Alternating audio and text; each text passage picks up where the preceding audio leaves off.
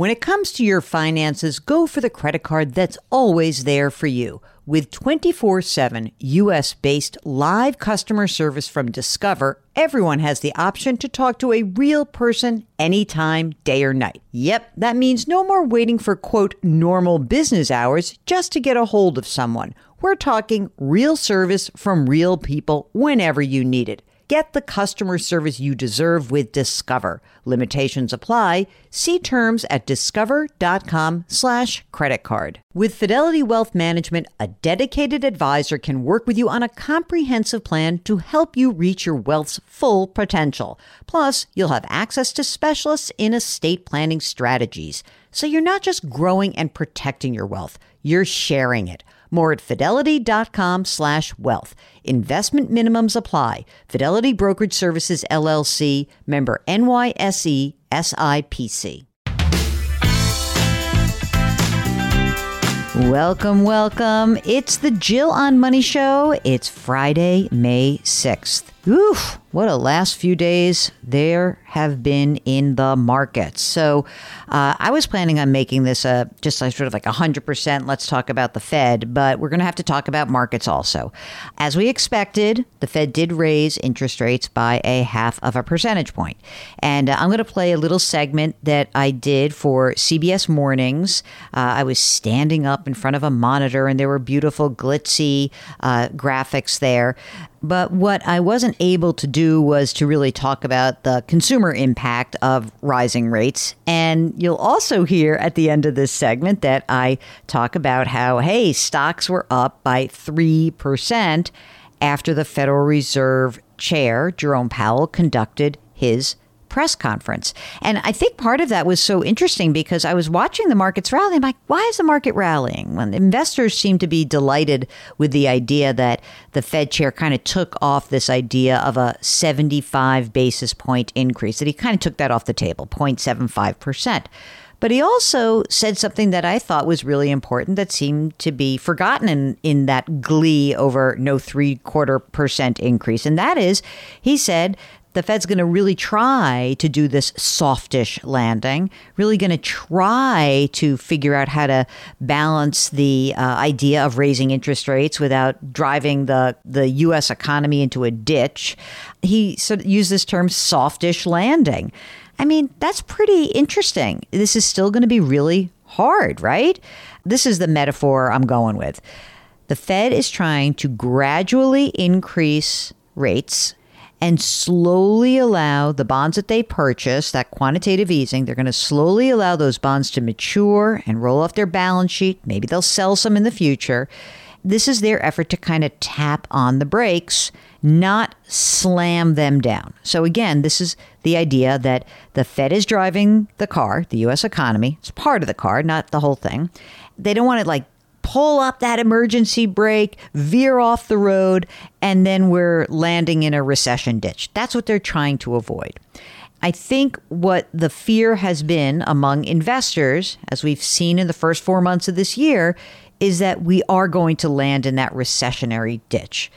So let's play the segment, Mark. We'll put the segment out there, and then I'm going to come back on the other side and talk a little bit more about markets, but also about the impact that I'm seeing right now with the Fed's action. So here is the segment yesterday morning. And when you hear a conversation and when I toss back and forth, it's with Tony Dokoupil, who's one of our anchors. So here's yesterday's segment from CBS Mornings. The Federal Reserve has announced the biggest increase in its key short-term interest rate in more than 20 years. That rate going up by 0.5 percentage point, all part of the battle to rein in prices, which, of course, have been rising for most Americans. I mean, take a look at this. Since March of last year, the cost of food, energy, and gas have all seen major increases. So the big question is, will the Fed strategy work?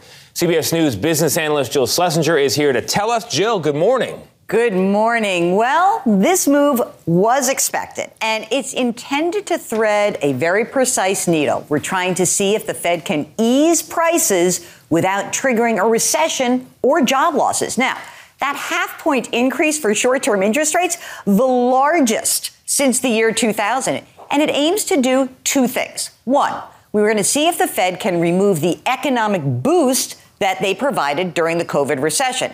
And two, as we've been talking about for a long time, they're trying to fight inflation. And that inflation rate is increasing at the fastest pace in more than 4 decades. So this hike means you may see interest rates rise on everything from credit card balances to new auto loans, adjustable rate mortgages, even some small business loans.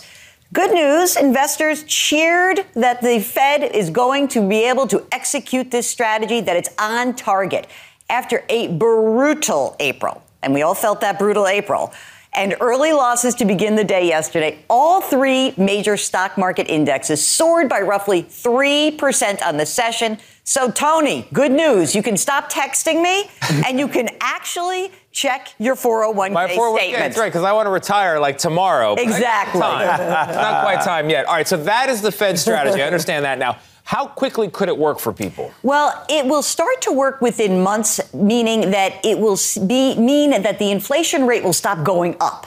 But prices are going to remain high for probably 6, 12, maybe even 18 more months. The Fed strategy is a 2-year strategy, and we're just at the beginning of this process. So it went up relatively slowly to a new high, and it's going to take some time for it to come back down. You betcha. Okay, so you hear me say to the anchor, hey, you can check your 401k statements right now is what I should have said, because as markets opened yesterday morning, it was just all downhill. And it was a really rough day. So as I record this, it is 12:40 Eastern time on Thursday, and looking like 3.5% losses for the broad indexes, 5% loss for the NASDAQ.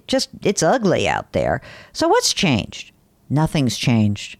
We are still in the exact same situation that we were in. Investors seem to be really struggling with the idea of how will stocks perform in this new phase of the Federal Reserve raising interest rates, and also all these other unknowns which have been existing for now months. The supply chain, the war in Ukraine. This kind of reminds me a little bit of the Great Recession and the financial meltdown, that we hadn't been through a period like that. And so the fear of the unknown was what really caused so much of the selling. And we just don't know, because frankly, nobody really can understand what the path forward is. So let's take a deep breath for a second and let's remind ourselves, why do we invest? We invest for the long term, right? You know that. We've talked about this for a long time, talk about long term. And, I think that there are a lot of people who are worried because there's kind of no place to hide. Stocks are down, bonds are down, you're getting paid piddly squat on your cash. I get all of that. But for many people, and I would say for the vast majority of us, we are investing for the long term. The long term meaning you are looking at maybe your own retirement, maybe college funding. And even if you're about to retire, you've got to remember that your retirement is going to last 20, 30 years. The thing that I always try to soothe myself with is that, if you remind yourself why you are investing, that you're saving for a long-term goal, or that I'm still putting money into retirement or my college plans or a brokerage account, that money is coming out and now buying shares at cheaper prices.